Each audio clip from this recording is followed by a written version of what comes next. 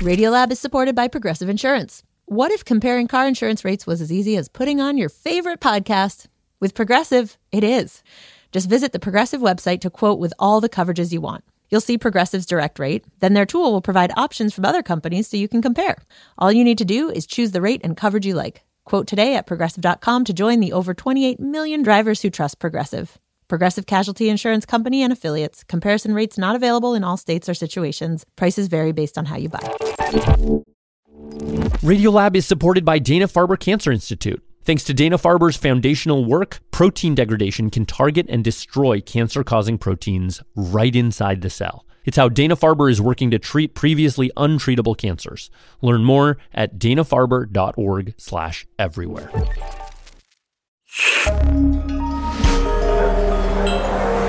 Listener supported. WNYC Studios.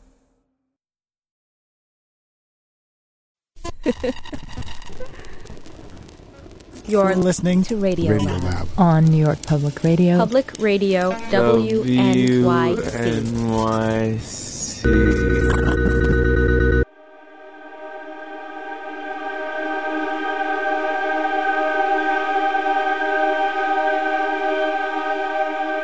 You know this music.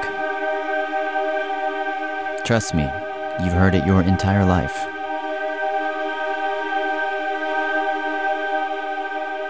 The reason you can't recognize it now is because the composer, born in 1770, intended for this moment, the one you're hearing, to last 2 seconds.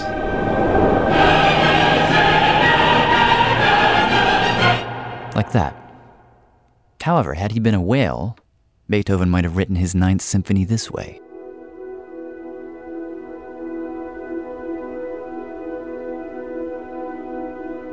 Changes that for us would take an instant, would transpire over minutes, and a movement might last 6 hours. That's in fact what this is. Beethoven's Ninth Symphony digitally stretched from its normal 60-some-odd minutes to last an entire day, 24 hours. And if you sit for the entire 24-hour duration of the piece, as people do from time to time, you realize that this music is not simply slower. The slowness unlocks something in the original. Maybe it was there all along and we couldn't hear it. We play with the meter. Music is mostly about meter, after all, and the music has a different story to tell. A secret, perhaps. Locked up inside the routine, change the routine, you make new discoveries. That's what we'll do this hour. We'll look at time so closely, we'll discover new things about it.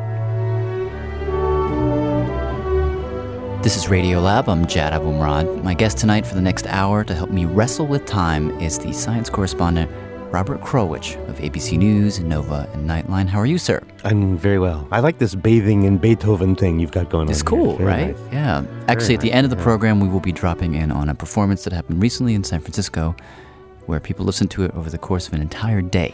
A day? A day. So, where first?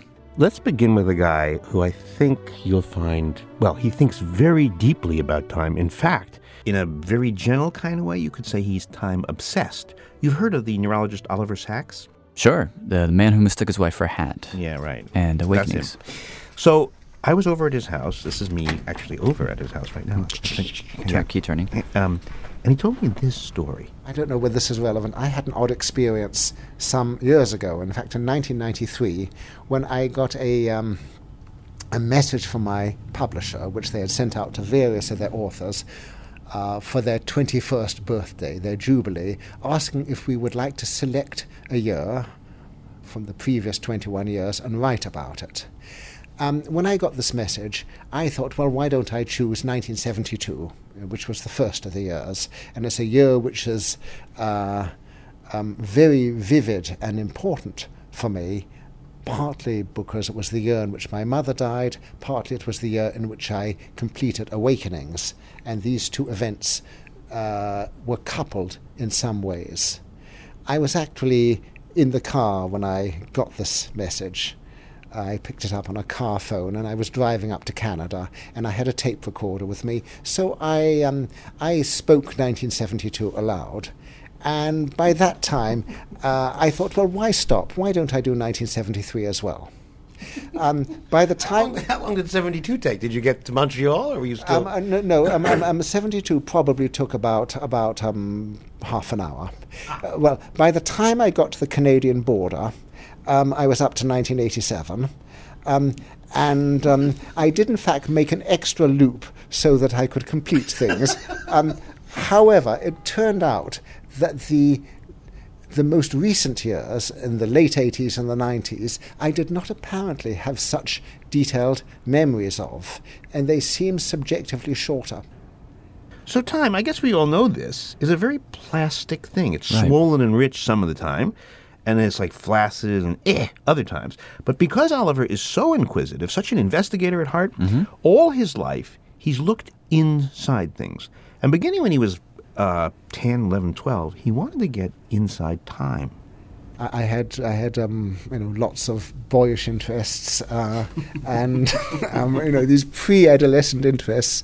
They all took a beating when I became an adolescent. But one of them was chemicals, and I had a chemistry laboratory.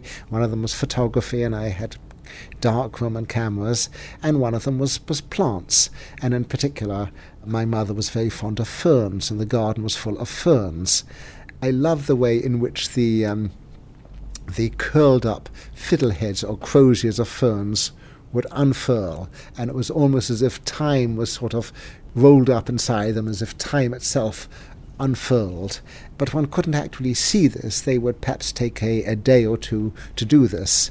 And I wanted to see it. It made me think of these Christmas things one would blow in, these paper trumpets which would unfold. And so I set up my camera on a tripod, and at least in the daytime, I couldn't take pictures at night, I didn't have a flash then, I took a series of pictures every hour or so of the fern, and then showed these rapidly by putting them together in a flick book. And this way then, what took a day or two or several hours to happen was compressed into several seconds. So the compression of time, photographically, fascinated me. Us too. If Oliver Sacks can make a baby fern unfurl, Robert, how about this? Radio producer Tony Schwartz can do the same thing with his baby niece. What? Except in sound. Oh. Here, sped up for your appreciation, is Nancy Schwartz, from birth to age 12, in 2 minutes, 12 seconds exactly.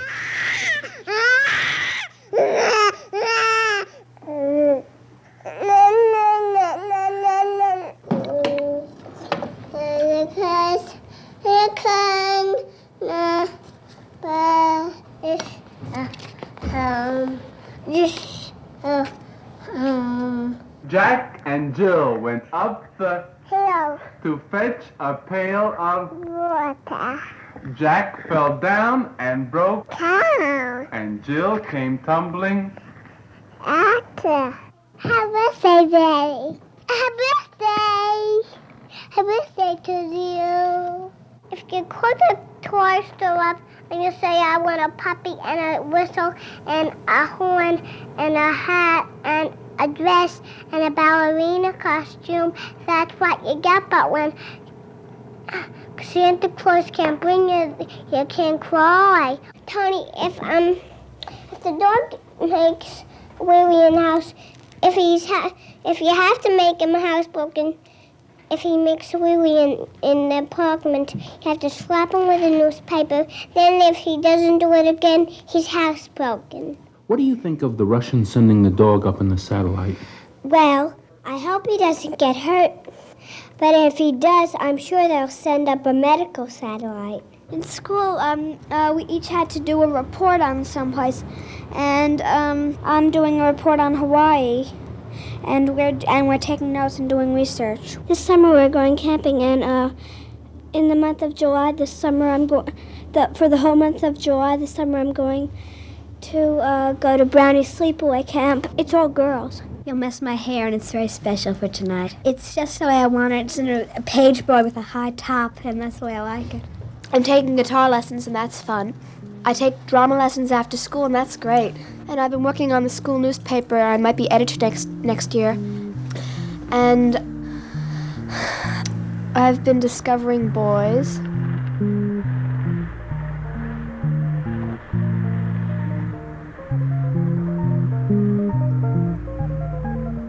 You know what that is? What's that? That is, if you were a parent, what you've just heard is a parent clock. A parent clock. That's kind of cool. Because a kid gets older, you can't deny the fact that you must be getting older too. When your son has hair on his legs, I remember this. I thought, oh man, I'm getting old. But this is true. This is how the whole world works, I think. Everything is a clock, I guess. Yeah. By the way, that was Nancy Grows Up, an audio flipbook recorded and arranged by the great radio producer Tony Schwartz. Thanks to him, and to Smithsonian Folkways Recordings, and also to you, Mr. Robert Krulwich, for joining me today on our program to talk about time. So here's my question. If we've got an example of what you just called a parent clock, and you've got other kinds of time, like personal time, getting out of bed time, yeah, going to sleep time. Most of existence, really, time was measured by, it's lunchtime, it's wake-up time, it's time to milk the cow time, events or task time. Tasks times. How do we get from task and personal time to clock time? Now that's interesting. Let's go back to the 1800s and imagine a guy, we'll call him, Zoltan Treboygan. Zoltan Treboygan. Yes, living in Sandusky, Ohio. And suppose Zoltan wants to know, what time it is. Okay. So, if Zoltan walked into, say, Bigsby's Tavern and asked, Mr. Bigsby, could I trouble you for the time? It's right in front of you. You see this clock here? It's built by my nephew, not the smartest boy in the world. It says 33 minutes past the hour. Is that right? Of course it's right. However, if Zoltan, instead of going into the tavern, had he gone at the exact same moment into the bank building? How can I help you, sir? Well, I wondered if you could show me the time. 3 minutes past the hour. Is it right, though? Yes, it's right.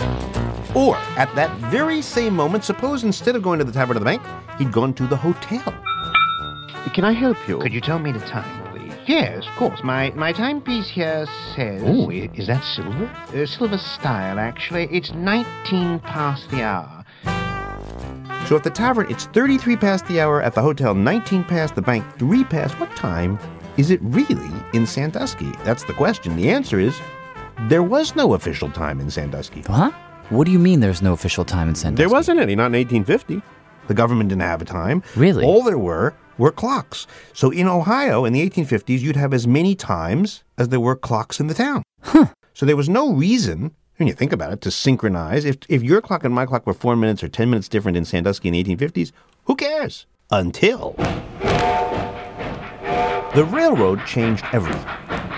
Once the railroad came in, if Zoltan wanted to take, I don't know... how about the 303 to Cleveland? Okay. If he wanted to take the 303 to Cleveland, how would he know when it was 303? Oh, I see where you're going with this. If he went by the bank's clock, he'd arrive a half hour ahead of time. If he went by the hotel clock, he'd arrive in the nick of time. Wait. And if he went by the tavern's clock... Oh, no! Wait! So, for the sake of their business, really, railroads created railroad time and began putting up clocks of their own. That makes sense. And because the railroads were so important, the tavern would have to get its beer deliveries from the railroad. And I guess the banks would have to get their cash from the railroad, and the hotel would have to get their guests from the railroad. So gradually, railroad time becomes everybody's time. So what happened to local time? Well, local time disappeared.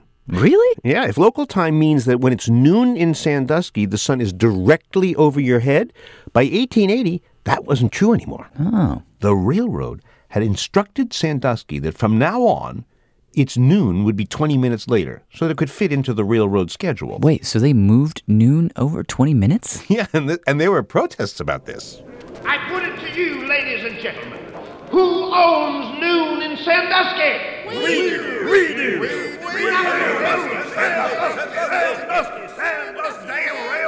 So in all seriousness, people fought against this? They rebelled against the railroads? Oh, there were time wars in certain towns where part of the town would go to railroad time, but the other part would determinedly stick with what used to be local time, and they'd have different times in the town. Wow. It's almost like it was a personal freedom issue. Yeah, because time in a way represents your own identity, and they didn't want to give up their identity to the railroad, not at first. But in the end, Sandusky and then every other town eventually conformed to railroad time, and that is how time became standardized, time became zoned, time became clock referenced. When you ask somebody, what time is it? They don't say, oh, it's bedtime or it's lunchtime. They don't look up at the sun. They look at a clock, a standard clock, and the railroads did that. Every tick of the clock is time won or lost. Every 60-minute sweep, every 12-hour tour of those relentless hands is turning out carload lots of time.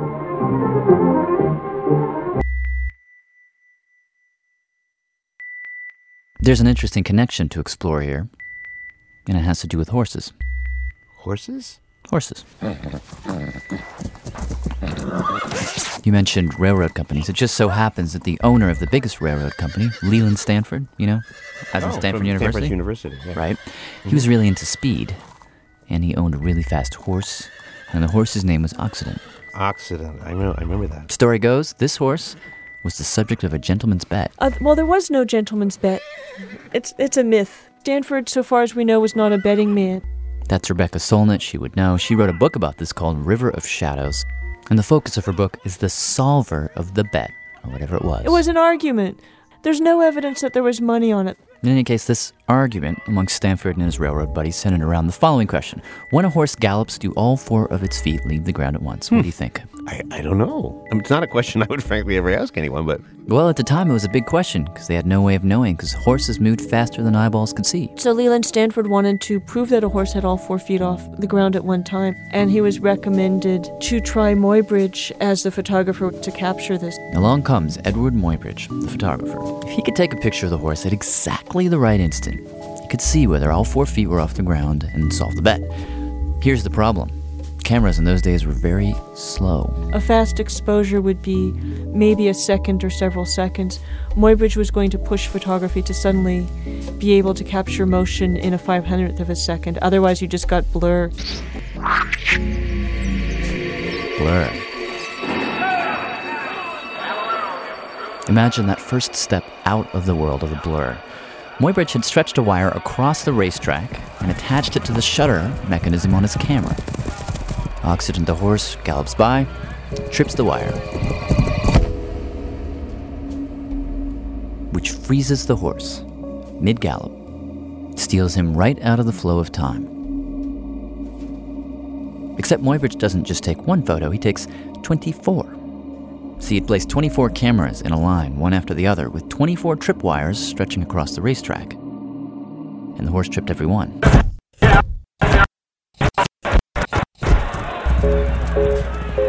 24 frozen, unblurry, running horses.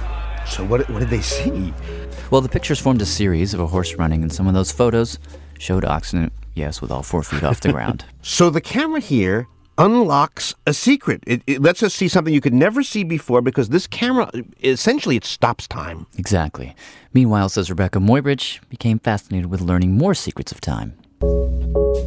Secrets locked inside basic human movements. A leap, a splash, a walk, a pirouette. Wow, how mundane. But they're so enchanted when you really pay attention to them. Yeah. Muybridge had photographed rushing water. He was obsessed with water in his landscape pictures. So he obsessively has people pour water, splash water, pour water over themselves, pour pitchers of water, pour water into glasses, splash water out of basins, bathe in water. And you can see all these droplets frozen in midair. There's one particular photo, Robert, where you see a sheet of water suspended in the air, hovering over the splasher. Kind of like a ghost. Oh, wow. Anyhow, take all those frozen moments and align them one after the other and play them back, and you've got flow again. Albeit artificial flow, which we call movies. Movies are good. Yeah. But the next time you're feeling stressed out and you say to yourself, I'm stressed, I need to go to a movie to relax. Well, you should know that the technology that made the movies is exactly the thing which sped up the pace of modern life, which stressed you out, which led you to go to the movies. What does that mean? What do you mean by that? Well, one of the first ways movies were used was to film factory workers doing repetitive tasks and then find out how to make those tasks more efficient. So if I were pushing a lever maybe too slowly, is this... Right, they would find the guy who did it the right way, film him, slow the film down, and then use that to teach everyone else. And then when World War II came, this was not just now in the cause of efficiency. This was a life or death matter because this is how you beat Nazis. All the scientific devices of chronology are machines manufacturing time. The tool that in our hands means victory. And our hands must be as relentless as the hands of our clock. Or there's a whole nother way to think about this. Time can be a weapon in battle, or it can be the most sensuous and subtle and natural thing in the world. And I learned about this from a book by Jay Griffiths called A Sideways Look at Time. Let me just take a stop here at the clocks, even though you don't like clocks, because there's so many cool clocks in your book. Cool clocks. First of all, there's a spice clock. Yes, we're used to clocks which you can see when it's really dark and it's, and you can see that you've just woken up at 2:35 and you really didn't want to wake up at 2:35. But of course, for a long time, in the night, you don't have a way of seeing what the time is. And so somebody invented a spice clock so you could taste your way through the night. So there would be maybe kind of, cinnamon for about 1 o'clock and turmeric for 2 o'clock. So you're sitting there in bed and you sniff the time. Or you could taste it.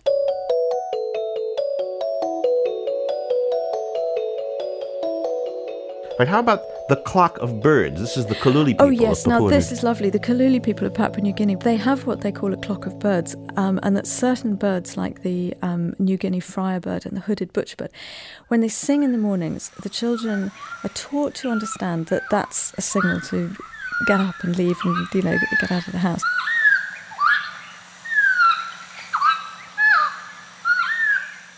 When those birds sing their late afternoon calls, that's a signal to the children to go back home. The forest in the Central Highlands in Papua New Guinea, I've been there, it's a very, very difficult place to be in once it's dark, and that children would need to know at what time to start heading for home.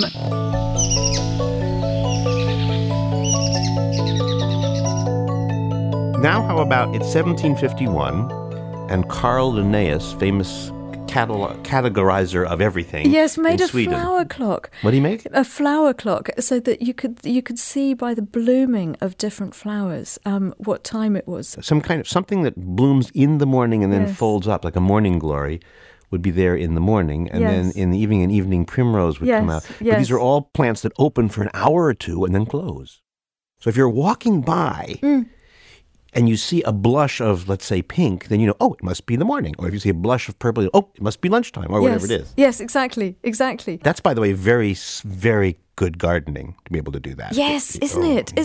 And connected to that, there's also in the Andaman forests and the Andaman Islands in the Indian Ocean, that people have a scent calendar, which I found the most beautiful idea, because what it was is a way of kind of describing the months by the scents of certain fruits and flowers.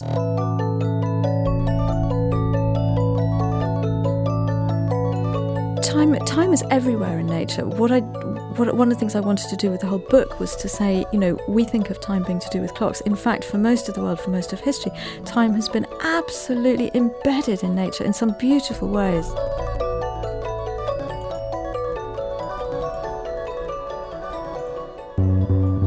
We'll hear more from author Jay Griffith later in the program. Thanks, Robert. Yeah, thank you. I'm Jad Abumrad. Robert Krulwich and I will be back in a moment. You're listening to Radio Lab on New York Public Radio. Public Radio, WNYC.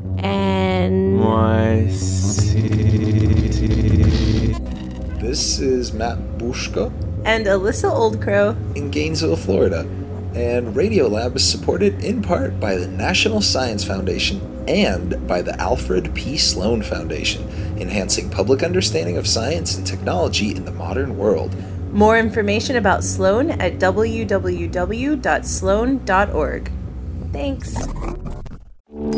Radiolab is supported by Babbel. Sometimes self-improvement can feel like a pretty overwhelming journey. So what if this year you just got a tiny bit better every day? When you're learning a new language with Babbel, that's exactly what you're doing. Babbel is a science-backed language learning app with quick 10-minute lessons that have been handcrafted by over 200 language experts to help you start speaking a new language in as little as 3 weeks. You can learn everything you need to have real-world conversations, café s'il vous plaît, from vocabulary words to culture and more. And if Babbel can help you start speaking a new language in just 3 weeks, imagine what you could do in a few months or a full year. Here is a special limited time deal for Radiolab listeners. Right now, get up to 60% off your Babbel subscription, but only for our listeners at babbel.com/Radiolab. Get up to 60% off at babbel.com/Radiolab, spelled BABBEL.com/Radiolab. Rules and restrictions may apply. Radiolab is supported by Cozy Earth. When you think about summer comfort, words like breezy or soft maybe come to mind. With Cozy Earth's luxurious bedding and loungewear, you'll get the comfort of home wherever you roam, allowing you to elevate your summer getaway no matter where or even if you're getting away. Cozy Earth bedding is temperature regulating and made from top-notch materials, including viscose from bamboo that can turn any living or sleeping space into a sanctuary of luxury and comfort. Their loungewear and pajamas offer you their signature level of comfort while maintaining an elegant fit, so you can look cute and be comfy even if you're taking a long flight or car trip. Cozy Earth provided an exclusive offer for Radiolab listeners. Get 35% off site-wide when you use the code RADIOLAB at www.cozyearth.com. That's 35% off at cozyearth.com, code RADIOLAB. Discover your next destination for ultimate comfort at Cozy Earth.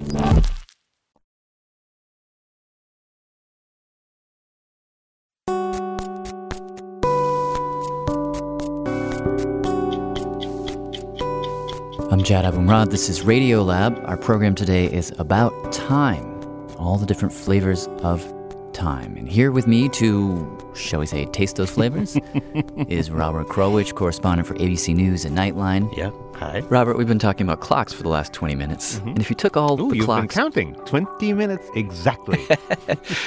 If you took away all the clocks we've been talking about, the bird clock and the spice clock and the clock on the wall, and then you had to talk about time without mentioning a clock, what are we left with?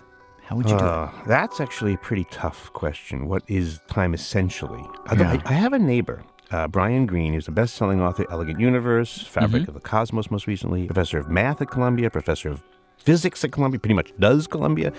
I asked him your question. I asked him, what is time? If you really pushed me and said, what is time? I'd say time is that which allows us to see that something has changed. When you see the second hand in your clock going around, it's changing position. And that's the simplest version of a change corresponding to time elapsing. Okay, Robert, I'm looking at the clock here on the wall, and I'm watching the second hand, and it is changing positions, just as he says. Now imagine all the clocks in the world agree on what a second is, but what if we were to take the clocks away?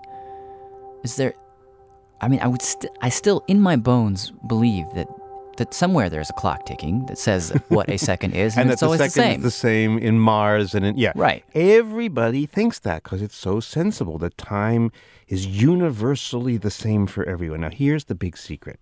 Apparently, that's not true. Time is not universal. And this, says Brian, is part of Einstein's theory of relativity. When we move relative to each other, a very basic lesson of relativity is that our watches will tick off time at different rates.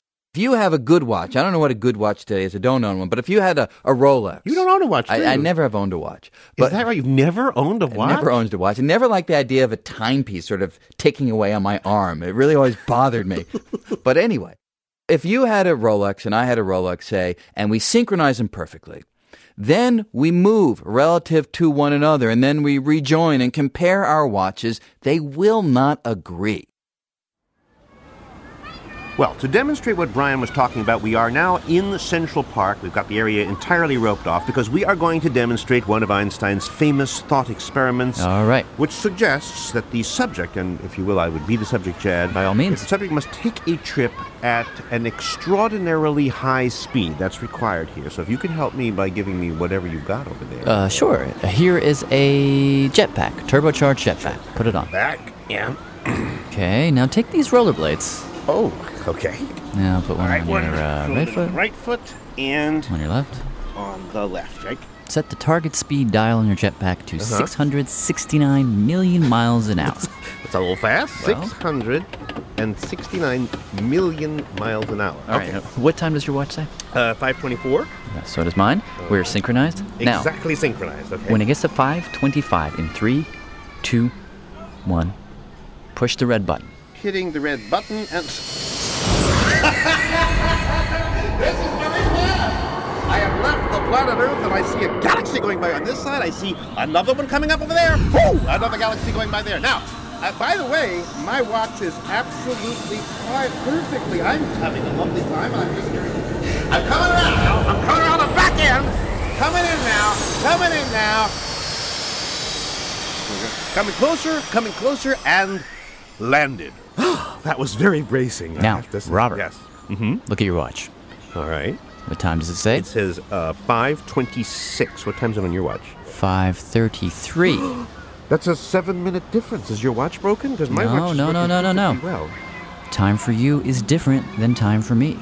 You mean literally?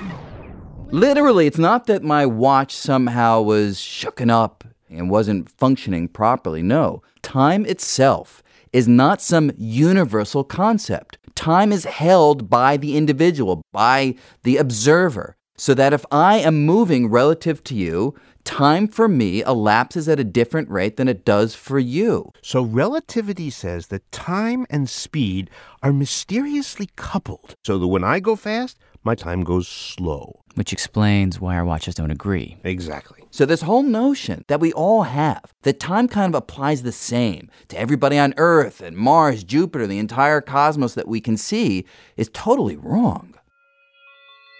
But let me ask you this. When you were rushing through space before, your time was apparently going slower, but did you feel slower? If I'd looked at my watch, everything was perfectly normal to me. My clock was ticking perfectly normal for me. Well, so is mine in Central Park, so what gives? But if somehow you could have peered in on me up there in outer space, going real fast, I would have seemed slower to you. Not only would my watch be ticking slower for you, everything about me would be behaving slower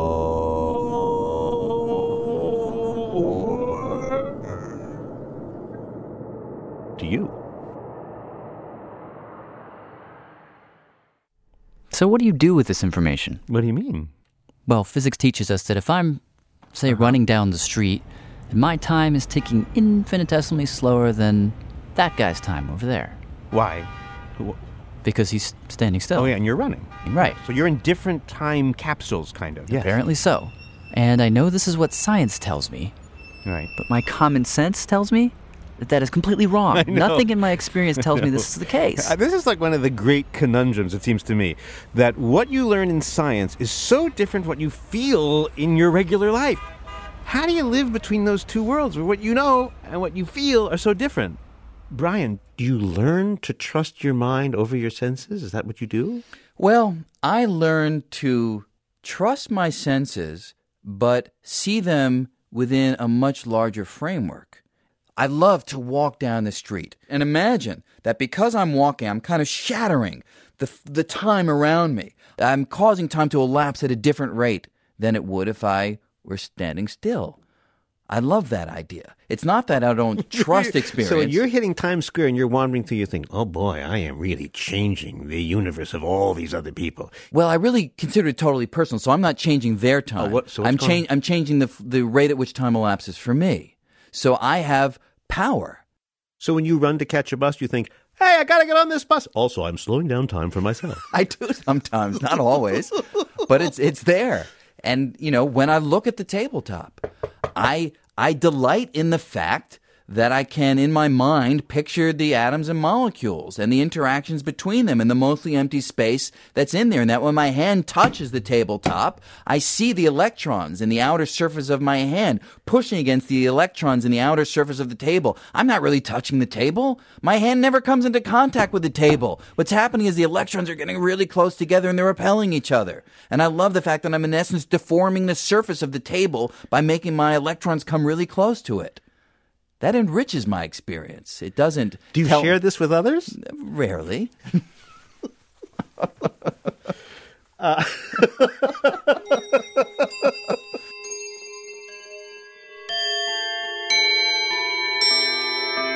You're listening to Radio Lab on New York Public Radio. Public Radio, WNYC.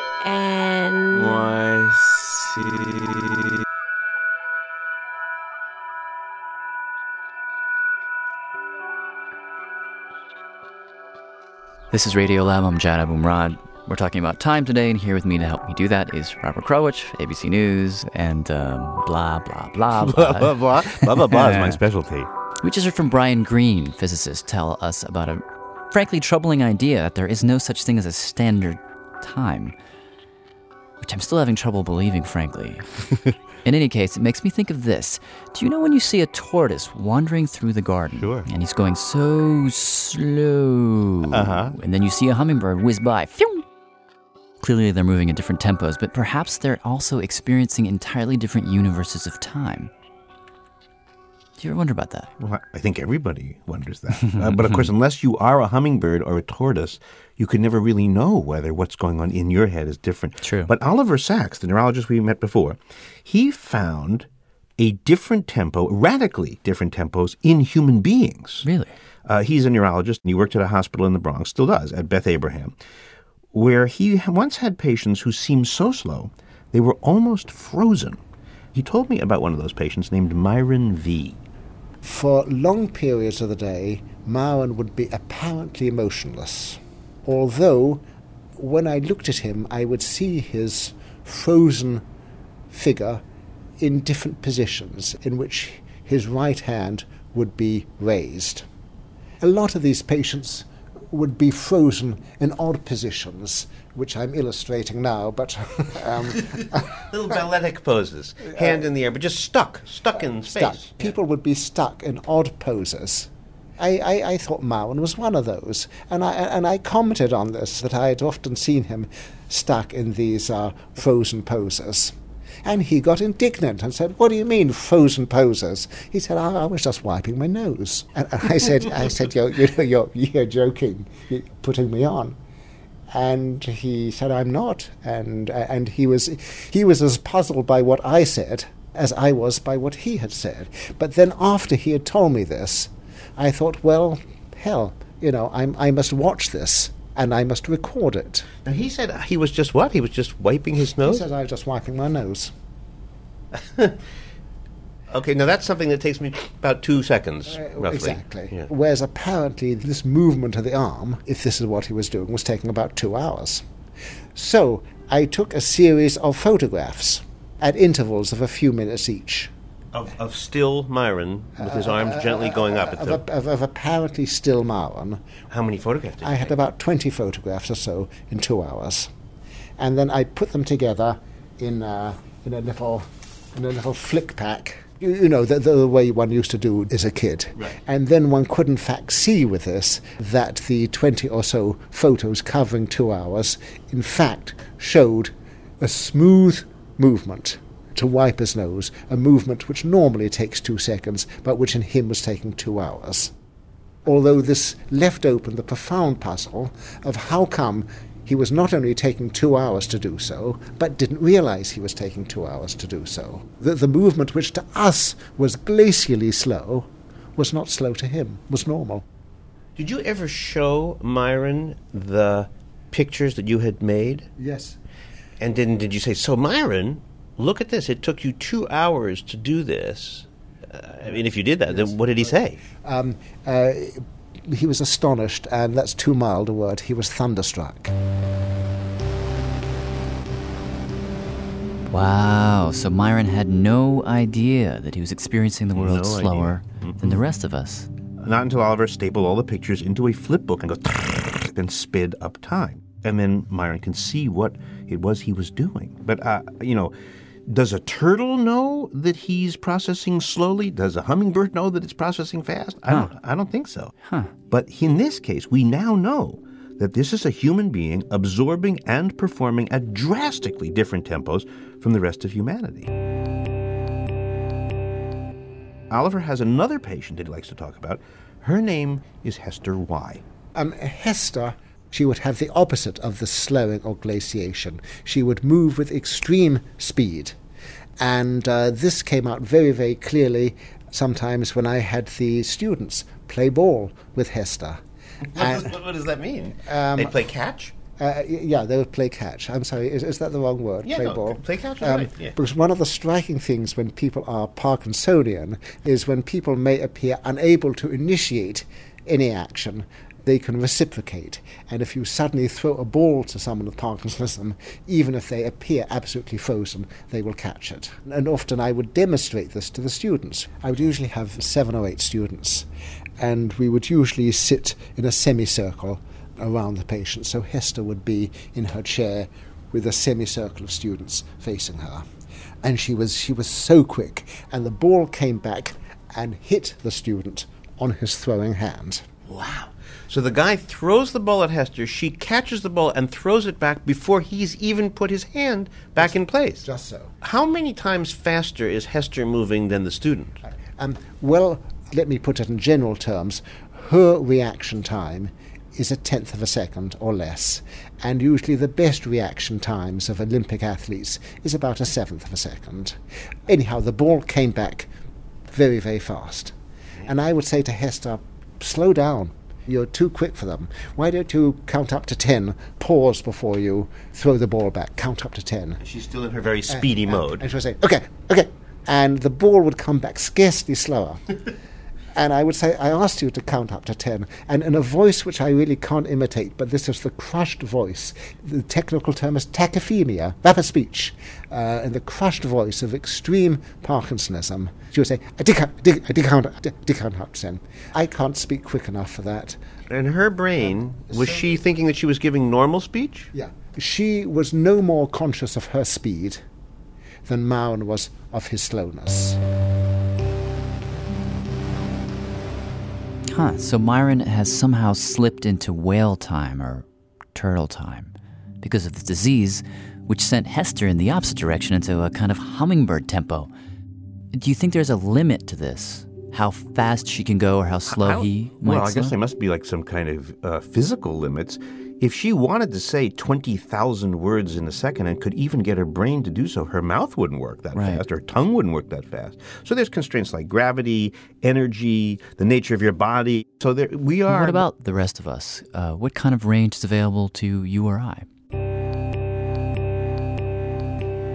I am not sure that such radical slowings or speedings occur in the rest of us, except perhaps in very unusual circumstances, perhaps in sports and perhaps in situations of mortal danger. People who are in the zone, they may give descriptions of what appears to be a baseball comes towards one at 100 miles an hour, but some batters, are they called batters? Yeah. Okay. People at bat. Okay, but people at bat may say that the ball seemed to come to them more slowly and that they could see the seams on the ball. In the zone. Robert, I just so happen to have something here which is a perfect illustration of what he's talking about. Uh-huh. Except it's not baseball, it has to do with track. Track's good. Here's the short excerpt. When I'm up, they call my name. I step up on the runway. Usually it's just... relax. You are the best. Plant. And I don't think anything else after that. I want that adrenaline coming when he says runners take the mark. Because I only got 10 seconds or 9 seconds at that point, you know. But if it's pumping, then they say take your mark, well, I'm exhausted. You know, once I get in them blocks, it's like, I don't want to be exhausted. I want to be on fire at that moment. So I'm like, I'm ready. Temperature's 52 degrees out there. And body's warmed up, sitting in the blocks, and like the cold ain't even phasing me. I don't even feel no cold because I got so much adrenaline going through my body. I'm just ready to put it to them today, put it to everybody. And if you're not ready, it doesn't matter at this point because you have to be ready. And when he says set. Sitting there thinking, this gun go off, and you leave him, give it all you got. You just take it out from your gun and just hold on. And you go feel the strength out there. You ain't gonna slow down. No fatigue or nothing gonna come over. Whoever's in the lanes behind me, they go get it. I'm just listening, get in tune, listen to the whole hush of the crowd as they get quiet for the gun. In that moment when they say take your mark, set, I become the gun. So when that gun fires, it's almost like I'm the bullet being fired out of the pistol. And that's my reaction. When I hear that sound, it's almost like there's a firing pin smacking me in my butt and pushing me. So it's not that I sound out everything around me. I've already sounded out everything because I'm the bullet. And it's only me in the chamber. You line up, you hear the gunman say, set. And at that point, you become blind and deaf because you don't go off of what you think you've heard. Because if you do that, you just lost the race. You have to be one with the gun.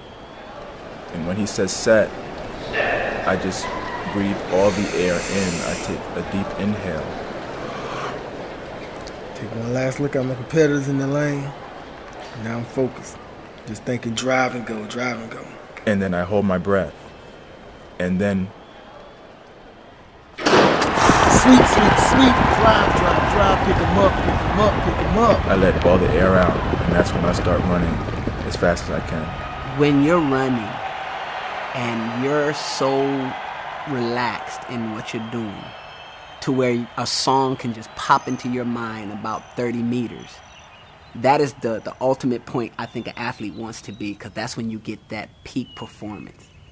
It's almost like everything is moving in slow motion, and you watching the birds kind of slowly fly by, and you hear that song just whistling in your ear. When I take off and I start to climb in the air, it all goes pretty fast. But once I hit that apex of the jump and my hips are up over the bar, time really slows down. I mean, you can just feel this rotation, and it feels like someone's grabbed a hold of your hips and really given you a push, a boost up in the air. And for this moment that you're sort of suspended on top of the bar, it's really serene. It's really almost peaceful. It just seems like it lasts an eternity. Come off the turn, I'm in the front. Know they coming for me, they just stalking me like cheat out everything. I'm in the front. So I'm just thinking, just get away. Turn on the afterburn. Hold on. Just stretch it out, start going. Get to the top of the curve, turn on the afterburn. Hold on. Powering down like a train. See him come up beside me at the peripheral. You gotta hold on, this is always happening. They're trying to get you at the end, but you can fight them off, At the end, it's just compete, and then lean at the tape. Go ahead, reach and go. Pump them arms, baby, pump them arms. Get across the line, just smile out. And we get down to the tape. Boom! Got him like a half of a step. Yeah, that's kind of stuff I live for, though. I live for those intense moments like that right there.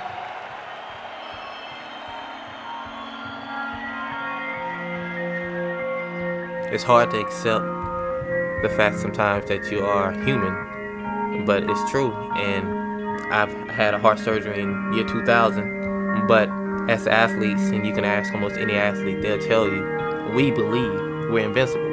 Because if we go in there with any other thought, there's no chance of us accomplishing our goal. Because we have to believe, we have to confuse ourselves into believing that no matter what's wrong with you or what you're dealing with, it's not going to be a factor to what you're trying to accomplish. We believe we're invincible.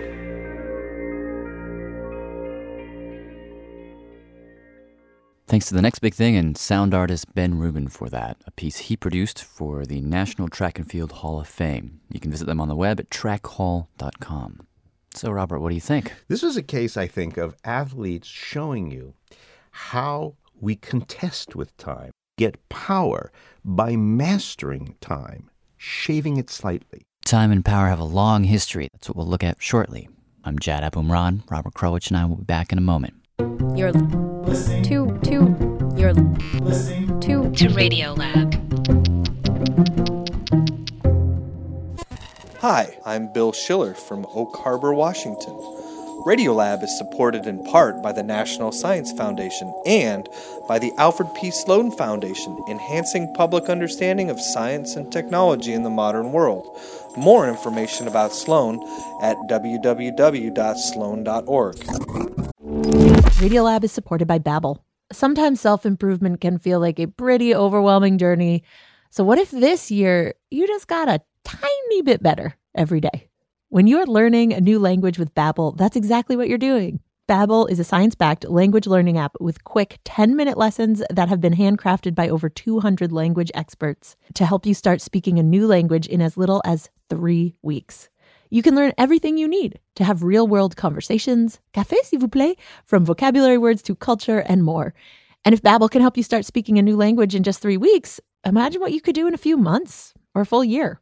Here is a special limited time deal for Radiolab listeners. Right now, get up to 60% off your Babbel subscription, but only for our listeners at babbel.com/Radiolab. Get up to 60% off at babbel.com/Radiolab, spelled BABBEL.com/Radiolab. Rules and restrictions may apply.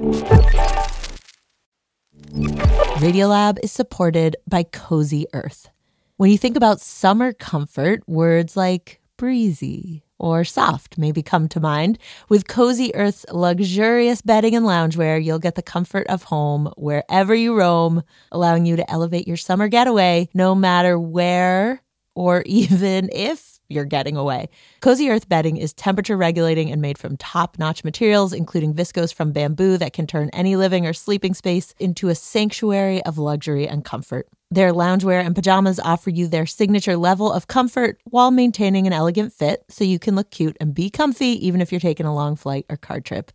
Cozy Earth provided an exclusive offer for Radiolab listeners. Get 35% off site-wide when you use the code RADIOLAB at www.cozyearth.com. That's 35% off at cozyearth.com, code RADIOLAB. Discover your next destination for ultimate comfort at Cozy Earth.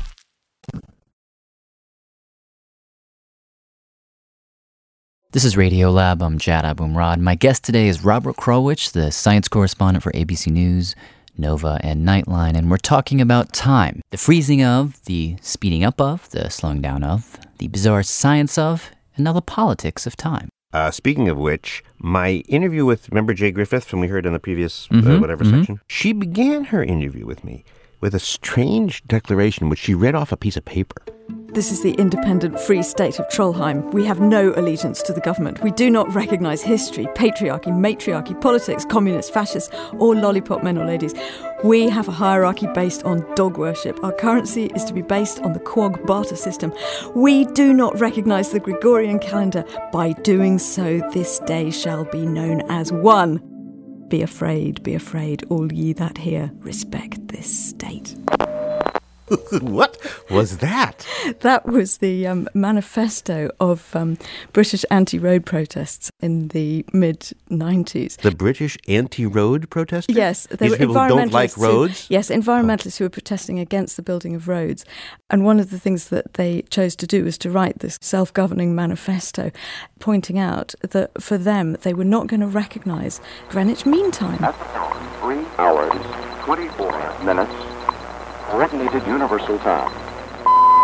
Time is a highly political subject. It initially was the British sense of time, which was transported all over the world. Britons ruled their empire through ruling the oceans. They ruled the oceans because they discovered chronometers of sufficient accuracy to discover longitude. What the British did in their empires was to insist on GMT, Greenwich Mean Time, and that other countries were sort of Greenwich Mean Time retarded a bit or advanced a bit, but essentially ours was the norm. Ours was the real time in London. Well, so not true, of course, as the British don't own the seas anymore, but we all still use Greenwich Mean Time. Absolutely. We're very used to thinking that empires are to do with land. What I'm arguing is that actually there have been empires of time. There's one story you tell about the rulers. This is the ruler of Turkmenistan, the current ruler of Turkmenistan, a guy named President Niyazov. Now, the month of January in Turkmenistan is called Turkmenbashi, and the month of April is called Gurban Sultan.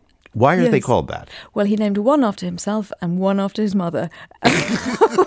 You mean everybody there in January calls it, President of Our Country Month or whatever? Well, I don't actually know whether, that it's taken off in the street, as it were, and I rather suspect it probably hasn't. But what he wanted to do was, what in fact many rulers have wanted to do, is to ally themselves with the clock and the calendar. I mean, like Pol Pot decided that 1975 would be year zero. Pol Pot says, all right, everything starts with me. Is that what that means? Yes, exactly. Everything starts with me now when I say it does. This is year zero. And to you, I guess, the joy of time, the deepest, most ecstatic version of it, is when you lose it completely. I think that's absolutely right. And I think that's something that, that in prayer, in meditation, in art, and in love, actually, is that people lose that very, fretful, ticking off kind of sense of clock time.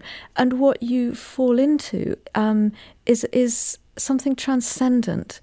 All that you have to have done is loved somebody, to know that, and to hold them for half an hour, and you can know that that half an hour has lasted an eternity. Time standing still in a moment like that is like a really swollen now. Yes, exactly. Yeah.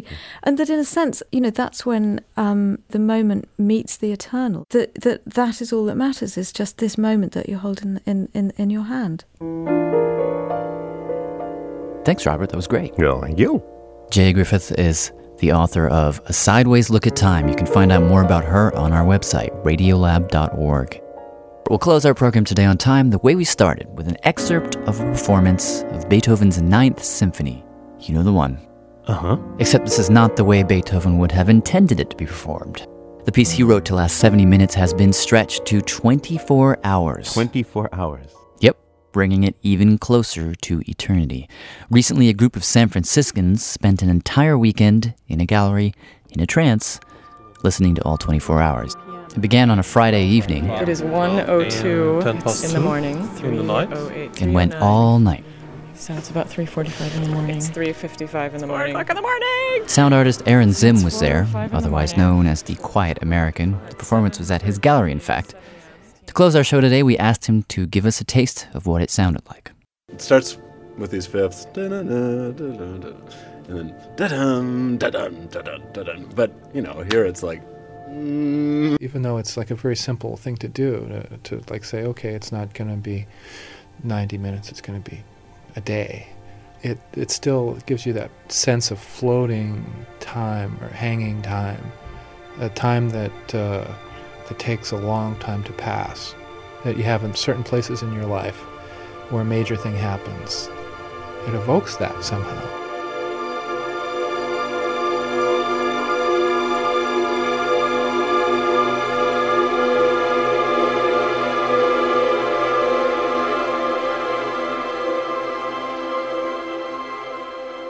How people report that, your life flashes before your eyes in a car crash or something like that.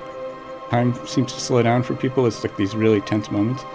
What if you happen to be playing Beethoven's Ninth Symphony on your car stereo while you were going into some car crash or something? Would it slow down and sound like this?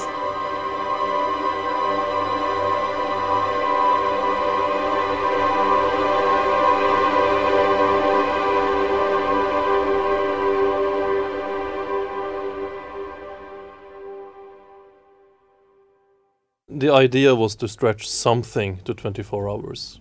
By stretching Beethoven's Ninth, I don't only stretch a piece of music, I stretch music history. Oh God, Beethoven for 24 hours. I'm just wondering if Beethoven is slowly spinning in his grave. Leif Inge, that's my name. Here in San Francisco this weekend, this is the second full 24-hour performance. Upstairs, where the performance is going on, has a good vibe. Everything seems very gentle. The floor is completely covered with bean bags or pillows. The space has a really amazing acoustics. Sound system here was really good. What can I say? It's designed to be contemplative. Why would I do this? I have no idea why I'm doing it. Will I do it again? I don't know. I want to see how I feel being exposed to one unique piece. My first response was a very calming response, and then when I walked in, and then I came in, I wanted to stretch, and then I wanted to open up and expand.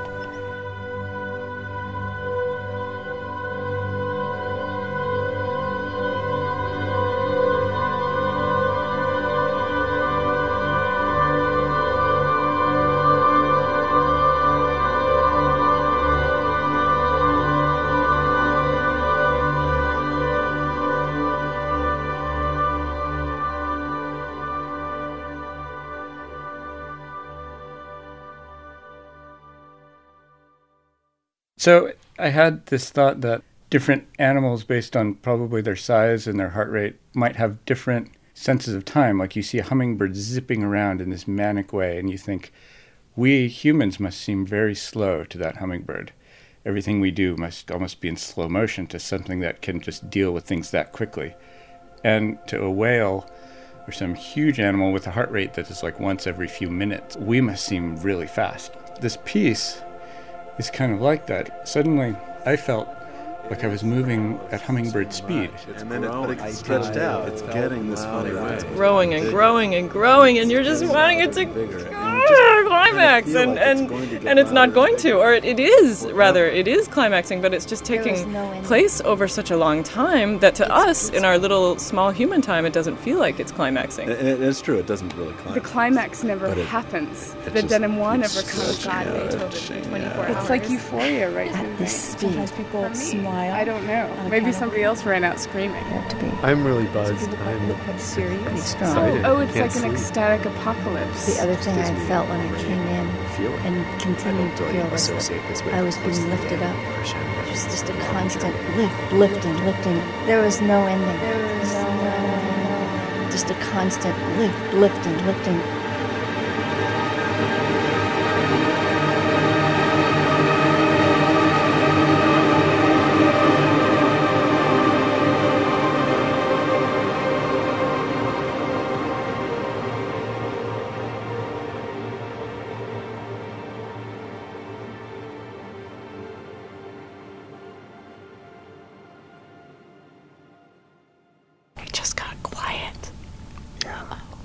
It sounded like it was supposed to go quiet there. Yeah. It'll be a stretched out quiet. Yeah, it's probably just like a rest. Yeah, but it'll be however many times longer. Here it comes again.